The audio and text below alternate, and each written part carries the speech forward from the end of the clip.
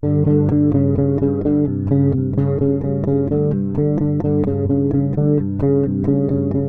Something for Nothing, the Rush Fancast. Jerry and Steve with you. Jerry, I think the third time is the charm. This is the third time we're recording this episode.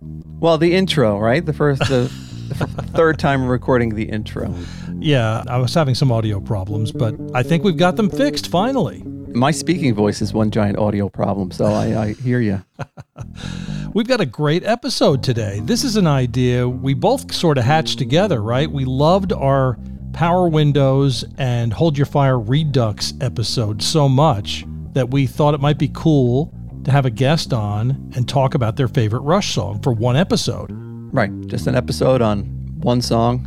We go a little deeper into why someone loves that particular song. It's going to be great. I have a feeling. You can find us on Twitter. We are at Rush Fancast. Instagram. Find us at The Rushcast. Email Jerry, therushcast@gmail.com. Lex did the bass intro and outro. You can guess what song it is. That's our topic for today. Find us on your favorite podcast app. And Jerry, hope you got an email to get us started. I do. This is from Tom. What's up, Tom? Congrats on your 150th episode. Well, thank you, Tom. That's nice. Yeah, thanks, Tom.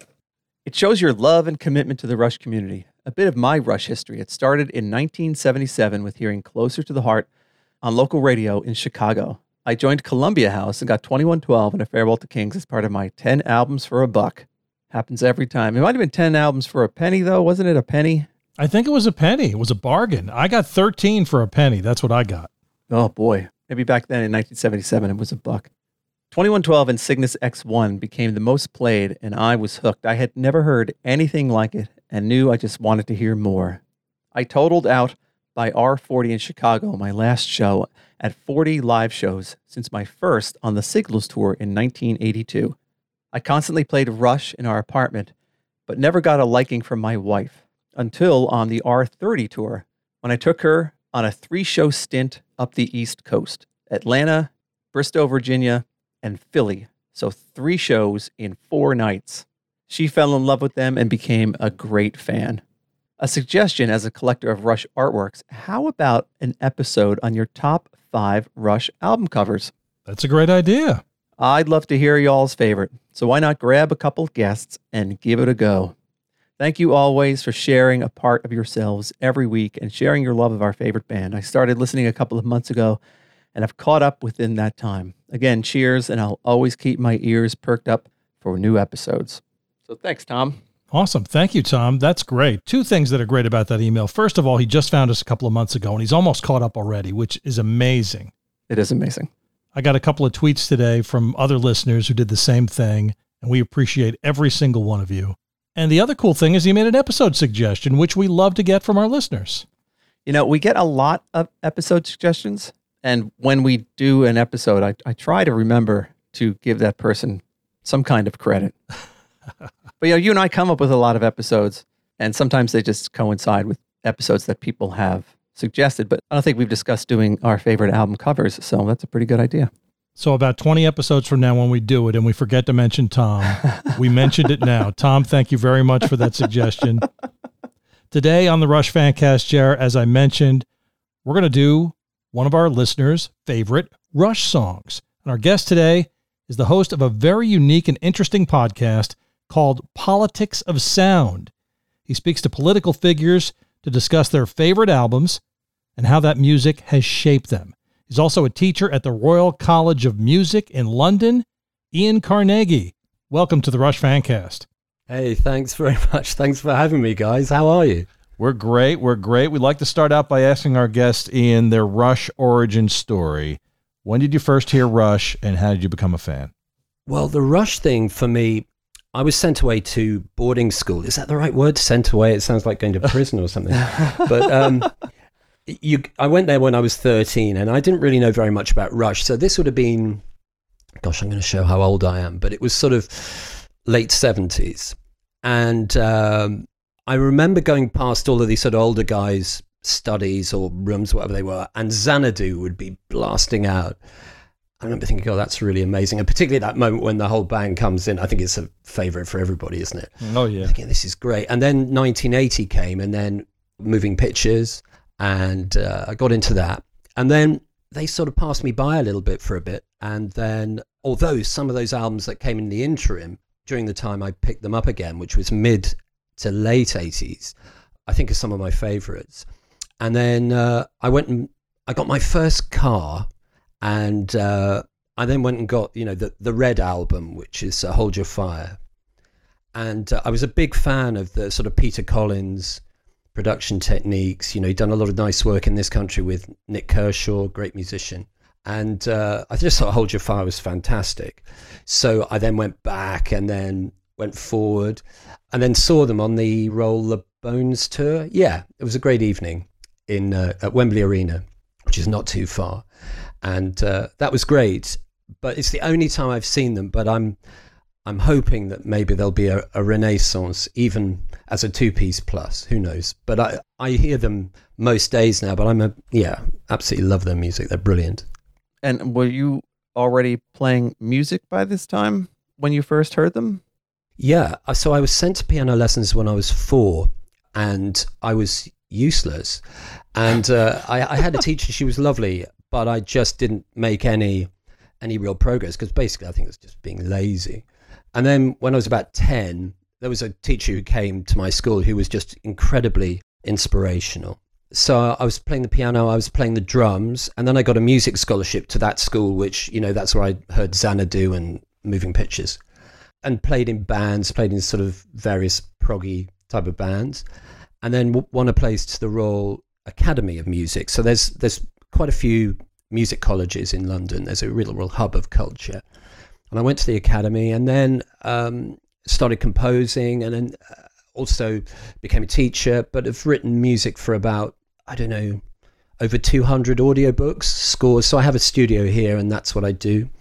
And as well as teaching, which is fantastic, teach some at the Royal College, some very, very talented young people, which is great. And but my music has always been in the family. My mother was a musician, my grandmother was a musician. So yeah, it's always been there. She was an opera singer, so there was sort of lots of guys singing opera downstairs, and I couldn't get to sleep.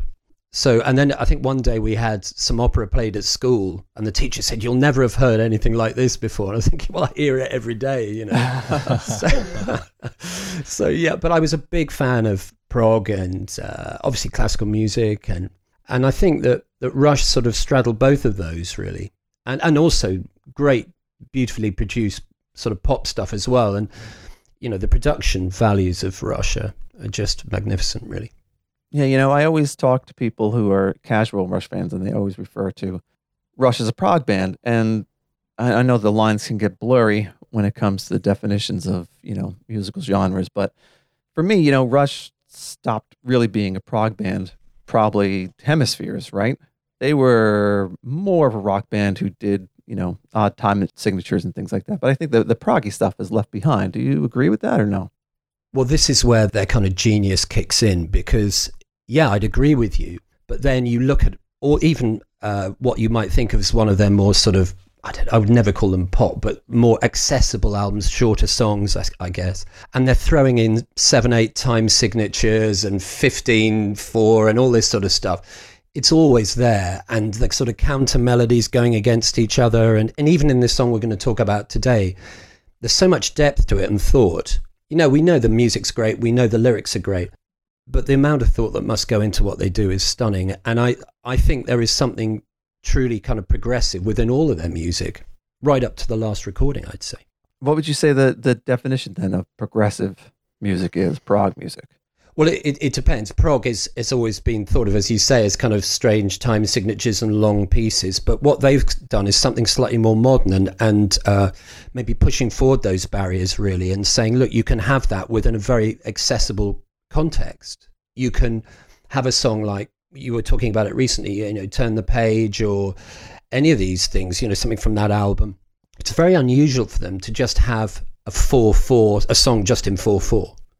That's something they don't normally do. There's always a little twist in their chordings. Then they'll use power chords, but they'll always stick an inversion in, or they'll do it slightly differently in the second verse, or they'll put a counter melody.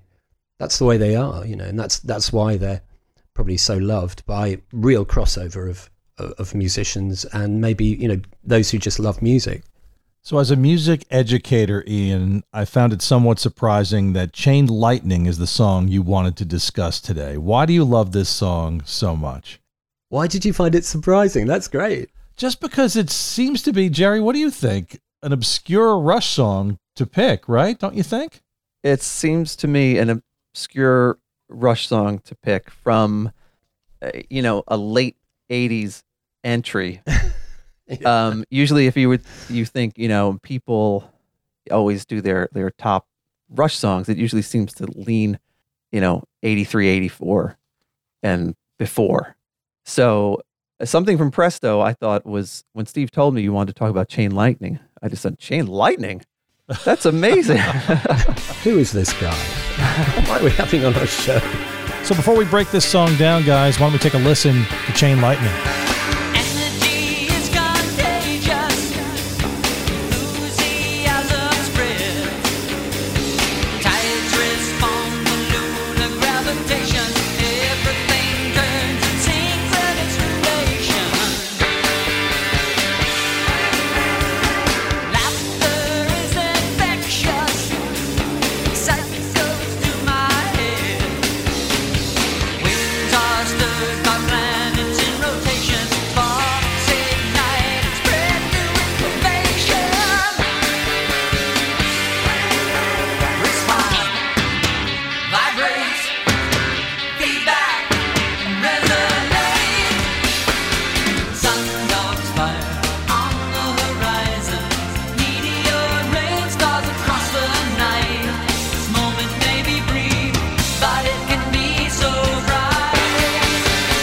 Why don't we start by talking about Presto?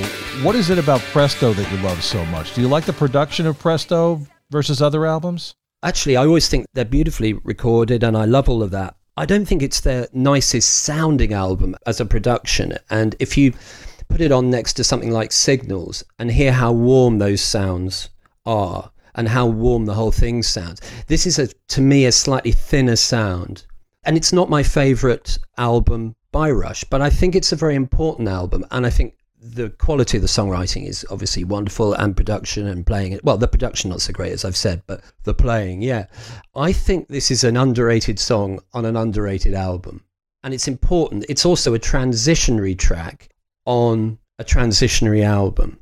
And just to sort of explain that, I suppose we come back to the lyrics first of all, and we're talking about sort of the cosmic, aren't we? I mean, you've got all this stuff about, isn't it about Neil Peart and his daughter being on a boat and looking up at all these incredible things going on in the sky? I think so. Right. Like a meteor shower, I believe is the story. Yeah, this is cosmic, isn't it? This is big vistas they're talking about. And this whole idea of these sundogs. And I suppose when I'd listened to Hold Your Fire and then the albums just before that, they had this lovely, huge sound, and the way they tend to voice their chords is quite important here, because you've got this large expanse. We're talking about things in the sky, we're talking about constant motion, you're talking about all these other things. The words are obviously wonderful. And so you've got these chords. It starts in E flat, and then F, and then G minor, which is fine, you can do it like that, but they voice things really, really cleverly.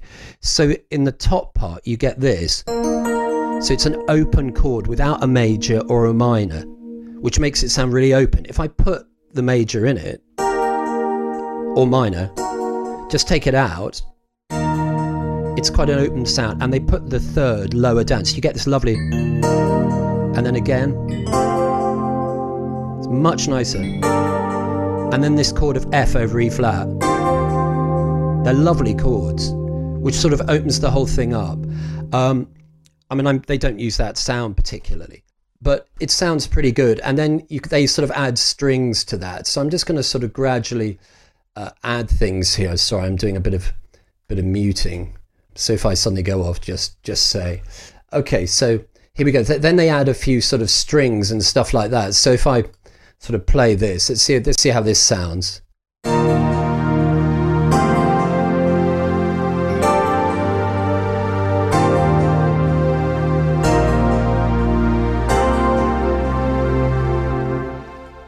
So you've sort of got that sound, and the strings sort of make it even more, I don't know, in the distance and something really nice, but it needs to be pushed on.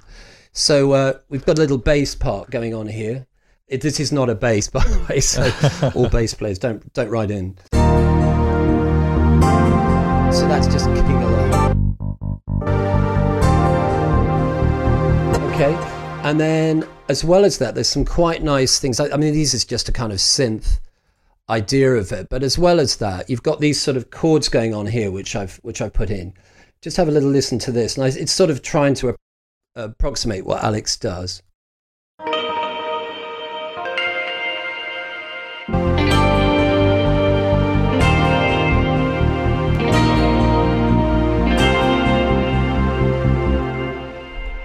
So you get that kind of idea, and it's just really big. But then obviously we need the drums. So and the drums are sort of, he's kicking away on the bass drum. Maybe he's got double bass drum pedals for this, I don't know. So if we just put everything together, it sounds a bit like this.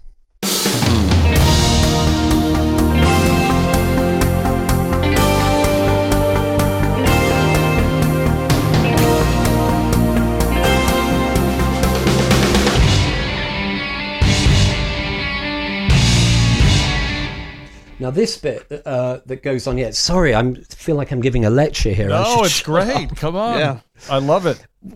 Well, the next bit's really interesting because I almost feel why this is a transitionary song is because we've had all the synths for the last 4 albums, I guess. And Alex has been working so beautifully with those synths. That guitar and the way they sort of melt together is great. But this is almost like saying, okay, that was that. I am now back. Synths be gone, or you're going to go back in the background of everything. And now I'm going to be at the front here. And it's a great moment. So you get that kind of, this sort of little idea here, which sort of goes da-da-da. I'm just going to get the sound up. Now, this is a really interesting thing that he's playing. We've been talking about open fifths, which again, he's got this, which is like a power chord, but he goes like this. Now, this is interesting because it gives real edge to it, and it's got a thing called the tritone. The tritone is like this. And that's always kind of had some sort of traditional connotations of being a little bit evil and a little bit scary. Does sound evil. I was thinking that. I'm like, man, that's nasty sounding. Well, that's interesting because they've used it before. And if we go back just back to Moving Pictures, they've actually used the tritone before on the track Witch Hunt.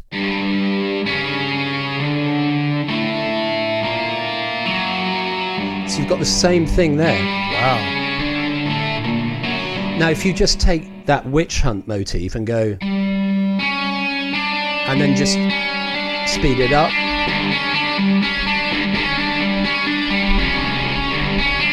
And there you've got the motif for Chain Lightning. It also reminds me of Jesus Christ Superstar when you're playing it. It's also West Side Story, Maria. Wow. So yeah, maybe Rush had something to do with West Side Story, who knows? but it's great. It was sort of called the Devil's Interval, and then these sort of cultural connotations it's slightly dissonant, and yeah, so that works really, really nicely. And then they're sort of rocking out doing this, and you had this wonderful bass player on recently talking about Hold the Page, and I'm really sorry I've forgotten his name. It's wonderful, from Why Not? Oh, Tim. Yes. Yeah, amazing. Yeah. And he was talking about using sort of playing chords on the bass, and you've got this sort of idea. And again, it comes back there. So they were doing that in Hold the Page. So that's going on as well. And everything's just really sort of crashing along. And so this is a combination really between, I think this is why this is a transitionary track. You've got this real sort of rocking out guitar stuff, which we'd hear much more in the later albums, the albums that followed this. But then when they get to the Sun Dogs bit, we're sort of back to the sort of rather nice.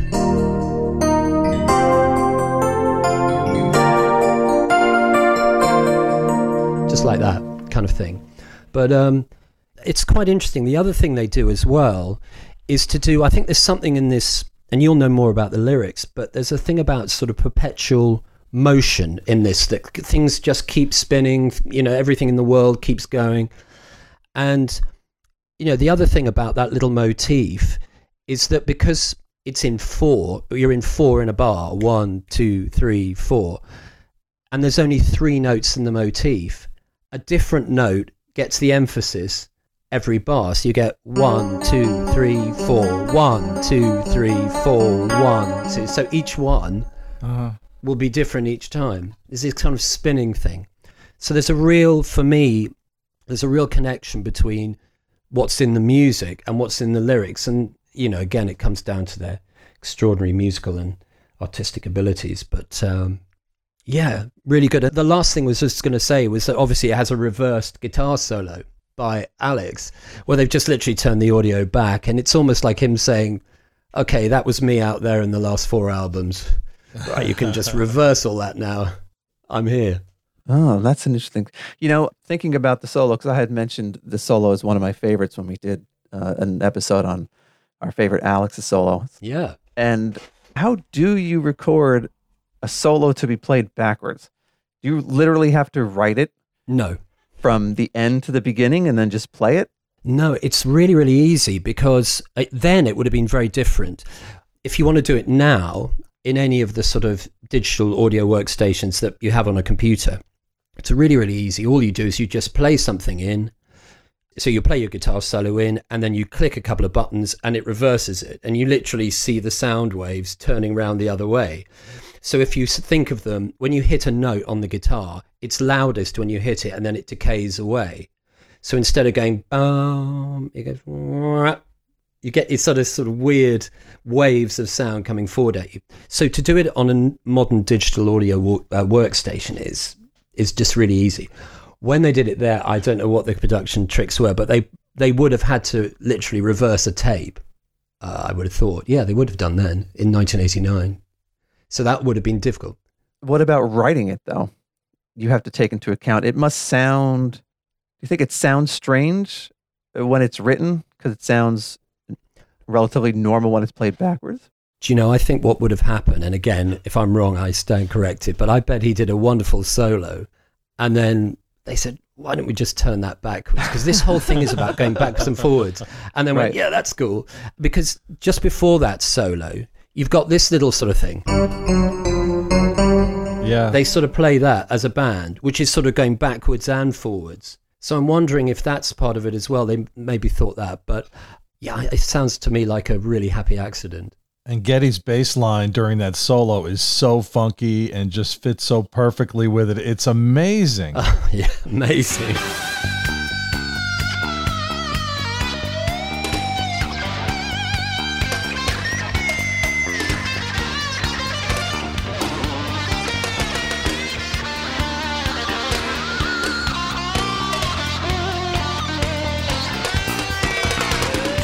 Yeah, and that guy you have playing, I mean, it's so lovely that this thing starts with bass. Your podcast, you know, you've got this really, really cool thing with this guy, Lex. Yeah, and he's great. He's an amazing player. Wow, he's really good. So, yeah, it's a lovely start. And then you sort of, you're highlighting just how great the bass lines are in some way, which is so important because, well, all three of them, they're just all, it's amazing that it works so well because very often when you've got three technically and musically gifted people like that, they tend to sort of get in each other's way musically, but that's another sign of their genius, I think. The thing that I love the most about what you just did there, Ian, is when you played that Sundog section, it is so beautiful and it fits the lyrics so perfectly. How does Rush do that? How do they match the music so perfectly to the lyrics every single time? It's incredible to me. Well, if it's something that we knew how to do, we'd all be doing it, wouldn't we? We'd be living in mansions now.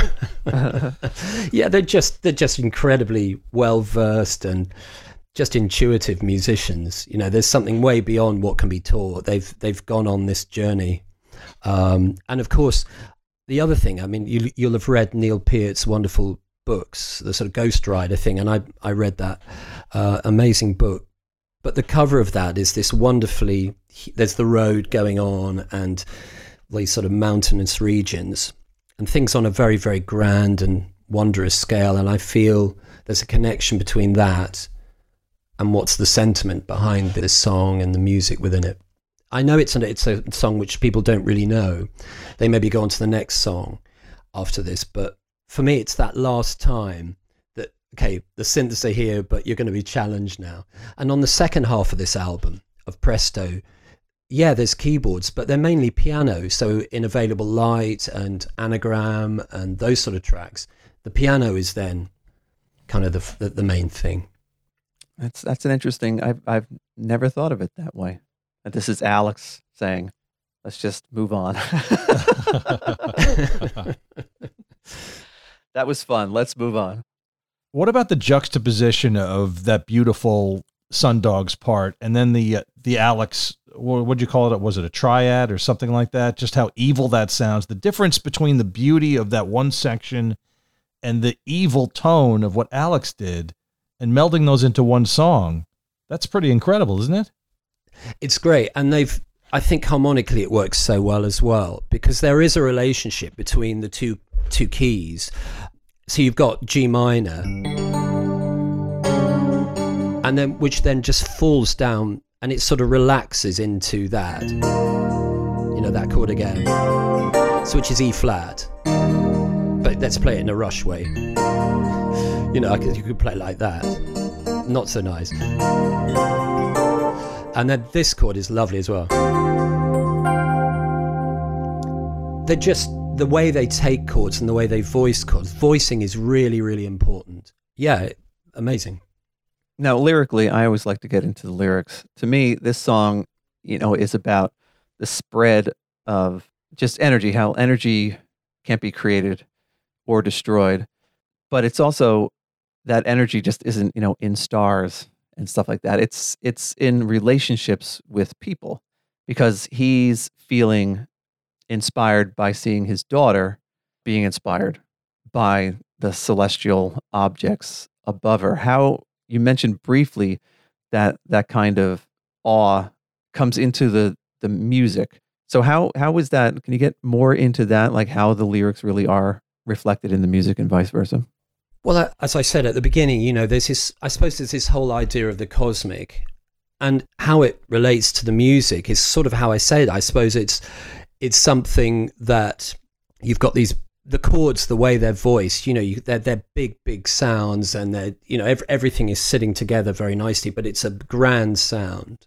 But again, there is a kind of melancholy as well in some of it. Having read Neil Peart's book, there's the humanity of the man dealing with tragedy at that time. And of course, these tragedies hadn't happened.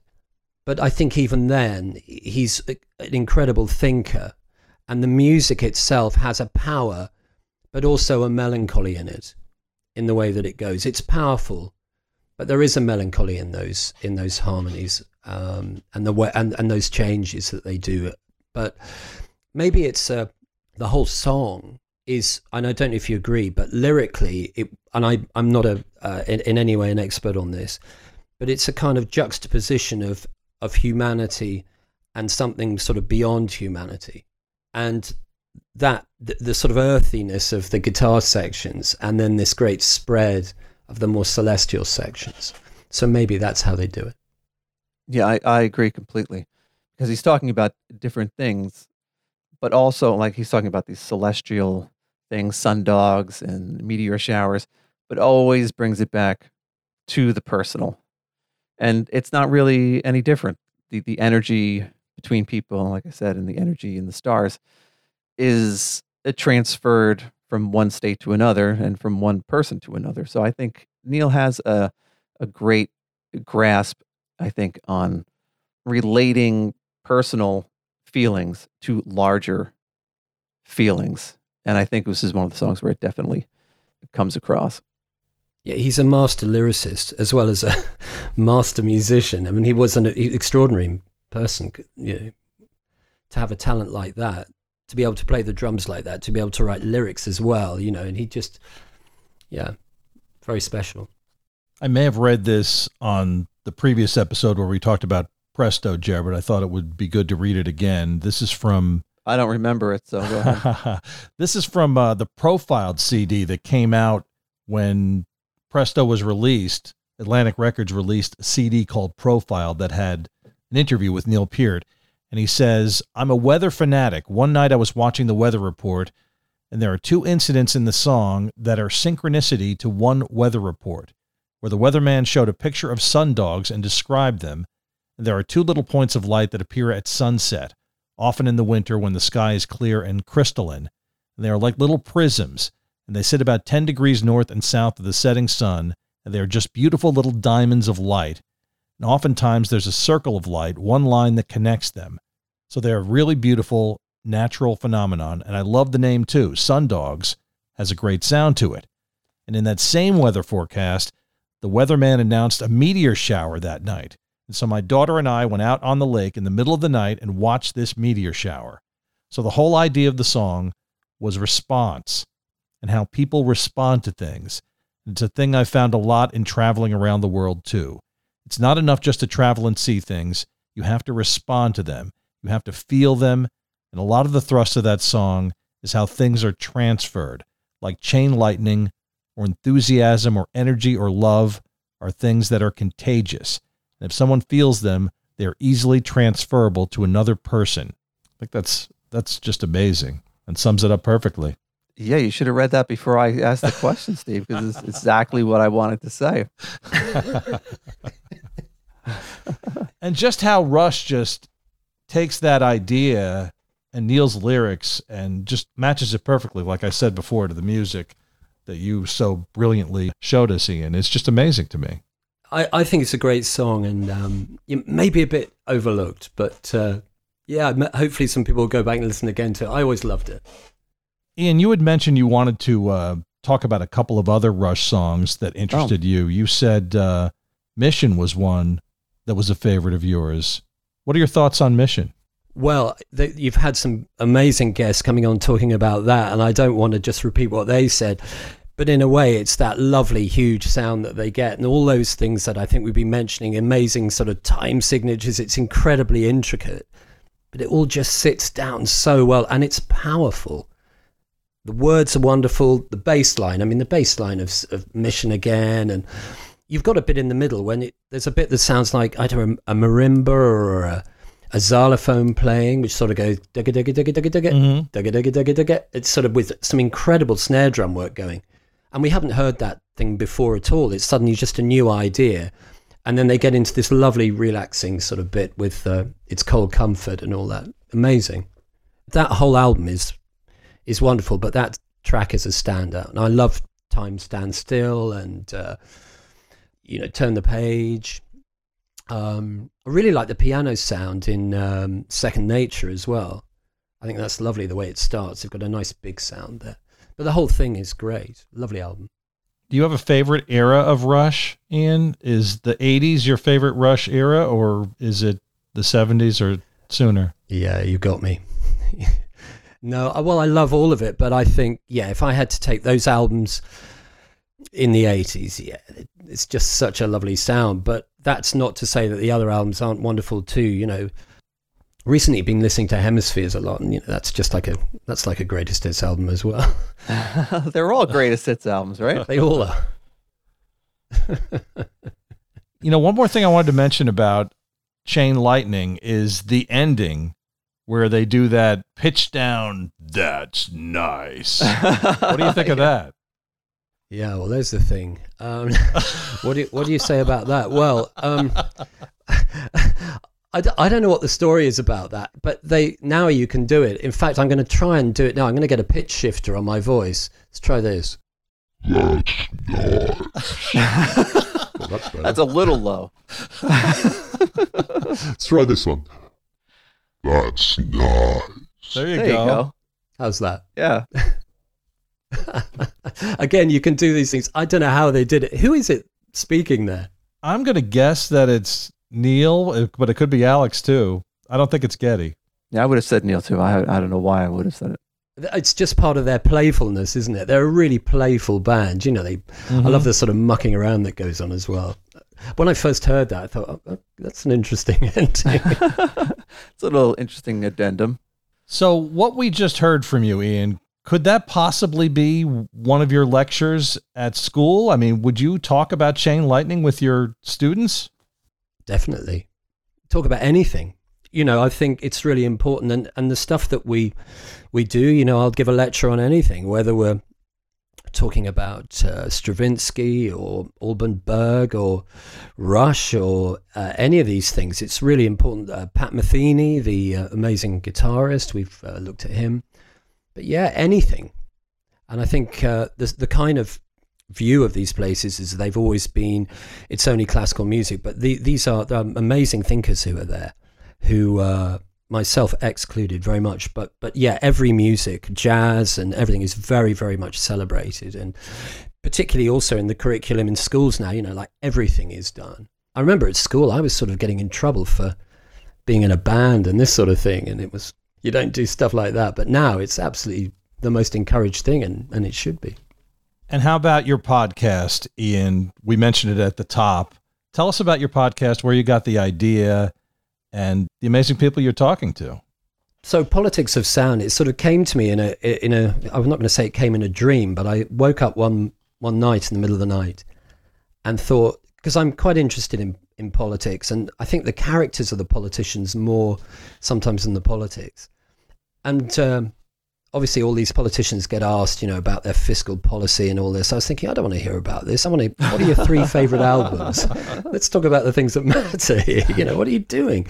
So, just went straight downstairs and got this sort of string quartet thing going in the middle of the night, and just wrote a little theme tune, Sting thing, and got in touch with a few people and found that within Parliament, there were loads of these guys, these MPs, who wanted to talk about themselves and wanted to talk about, their favorite music, what's not to like. And then got together with a great guitarist, Jeff Sprackling, who played in various bands, really, really good player. And so I did all the sort of drums and keyboard tracks, and he would do all the guitar tracks. And then we would just sort of send files to each other. And then they would tell us beforehand what the 3 albums were going to be. So we had this sort of Politics of Sound band going on. And we've done about 30 or 40 of them. And it's taking a break after season 1, but it will be coming back. But yeah, great fun. And occasionally we've had a few scoops where people have said things in a relaxed way and probably said more than they wanted to. So it ended up in the papers, which was quite funny. It's good publicity for the show. Yeah. Absolutely. One of them sort of told me all about her marital status. I think she picked something by Fleetwood Mac and then said, this is the divorce album and I'm leaving my husband and blah, blah, blah. And I just presumed this was common knowledge, and it wasn't. Wow. So suddenly it was all over the papers. So yeah, that was great. Well, now that Boris Johnson has a lot of free time on his hands, what about him for the podcast? I think that'd be great. Well, indeed. Yeah. Well, yeah, he's an interesting character. There's been some fairly interesting things going on here. But yeah, I have to say, it was quite good we took a break, because one of the things I wanted to do, I really didn't like the way that people were being incredibly unpleasant about politicians and thought, well, look, these are just guys doing their job and you should, let's try and show them in a different light. But in the sort of midst of Partygate and all the rest of it, it was sort of maybe a bit more of a challenge to show that. But it will rise again, I hope. Have you noticed a correlation between a person's political leanings and the type of music that they listen to? Not really. There was a guy who I thought was going to be quite difficult, and has got pretty strong views on things, and he picked one of his own albums, which I thought was quite fun. But the best thing for me is when these guys actually say, actually, I play the guitar and I sing, and some of them have sort of brought guitars along and all this sort of stuff. And they've sort of sung and I've sort of accompanied them and we've done stuff. And then I think that's when it really gets interesting. So the first half is like a sort of on the psychiatrist's couch.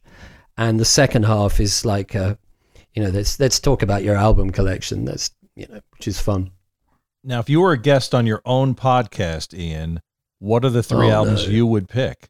I really hoped you weren't going to answer that. That's a terrible... Well, if I was to give you something now, then I think it would probably change next week. I think there's definitely an album by the American guitarist Pat Metheny, which would have to be there, which is a 1992 release called Secret Story. And if you like the kind of beautifully voiced chords and the sort of things we've been talking about today, then you'd love that. And that's incredible. That's done with him and an amazing band and a London orchestra, and they've got kind of choirs in it, and it's just really incredible. And that stayed with me, that album, for a long, long time. And probably a really good recording of Bach's B minor Mass, which is a sort of life-affirming piece, quite long, about 2 hours. As for the third one, wow, who knows? Yeah, maybe Hold Your Fire. I don't know. I love that album, go. But yeah, it's got to be that. Or there's still other ones. I mean, I love Power Windows.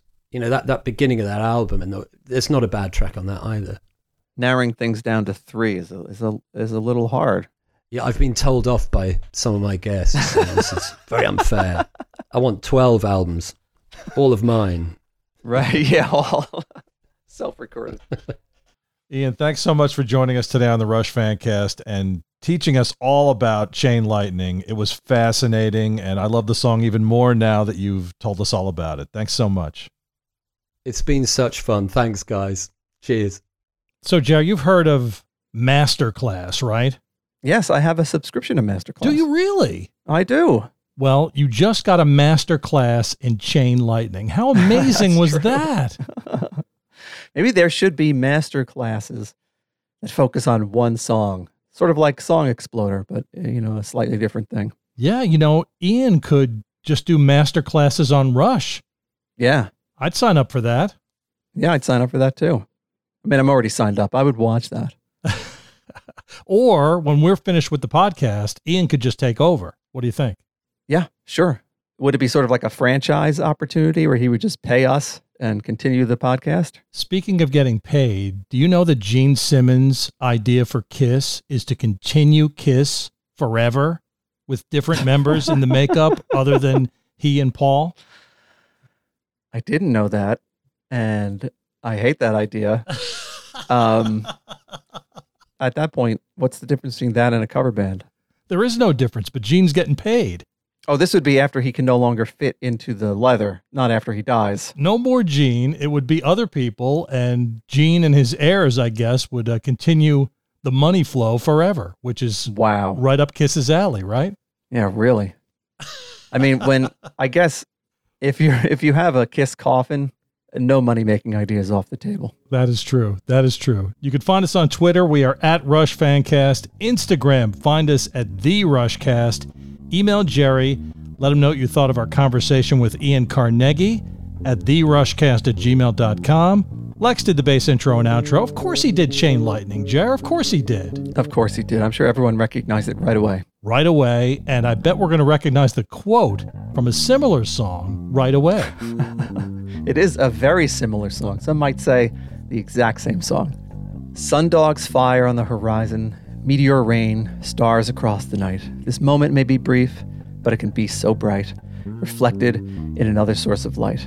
When the moment dies, the spark still flies, reflected in another pair of eyes.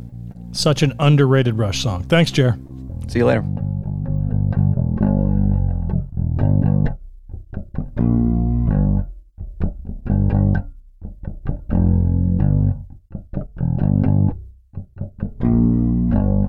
That's nice.